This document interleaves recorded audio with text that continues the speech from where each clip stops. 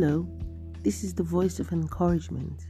Wherever you are, whatever you're doing, whatever time of the day it is a time when we hear what God is saying to us.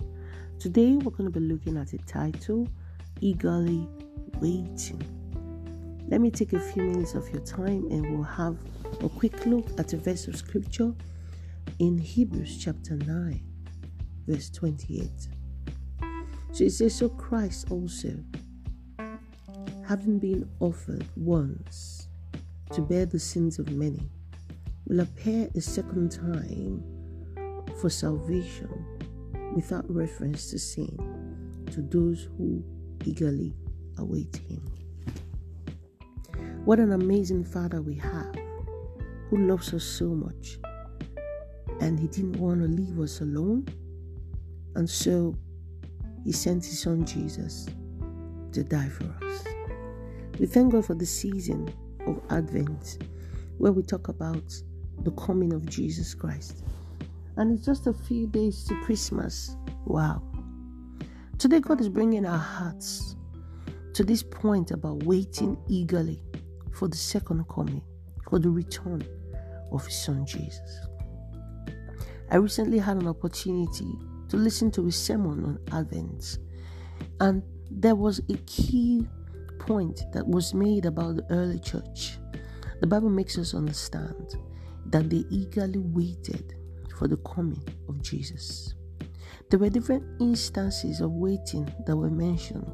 When it came to the baptism of the Holy Spirit at the upper room in Acts of the Apostles, they eagerly waited for the baptism of the Holy Spirit, and the Holy Spirit did come. And scripture clearly tells us in Hebrews how that the high priest usually would make sacrifices for sins, first for himself and for the other people, and makes us understand that Jesus himself is a high priest. But this time around, when Jesus had to offer blood that was without blemish, the Bible says he offered himself once and for all for the salvation of you and I. And that is why we have an entrance into this promise. And he now says, he promises to come back for salvation, but for those who wait for him eagerly. Waiting can be a difficult thing, but I've come to understand that the early church, that was a determination of what they did and what they didn't do. And looking back, growing up in the Christian faith, I remember, living as though Jesus was going to come the next second was what determined what one did and what did not do.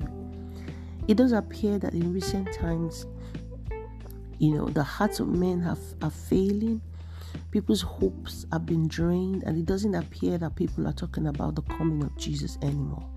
But this day, God wants you to be encouraged and be reminded of the coming of Jesus Christ. The question is, are you eagerly waiting for his return? If maybe you have forgotten about it, this is a wake-up call to begin to, brace up again, to do a self-check and come back to that place. Because if you know that he's going to come in the next second and you want to go with him, or you want him to say, well done, my faithful servant, then you will choose righteousness.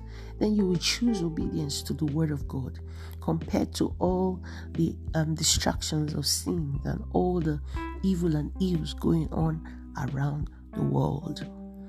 The early church, Bible says that they continued in fellowship, steadfast in prayer, breaking of bread.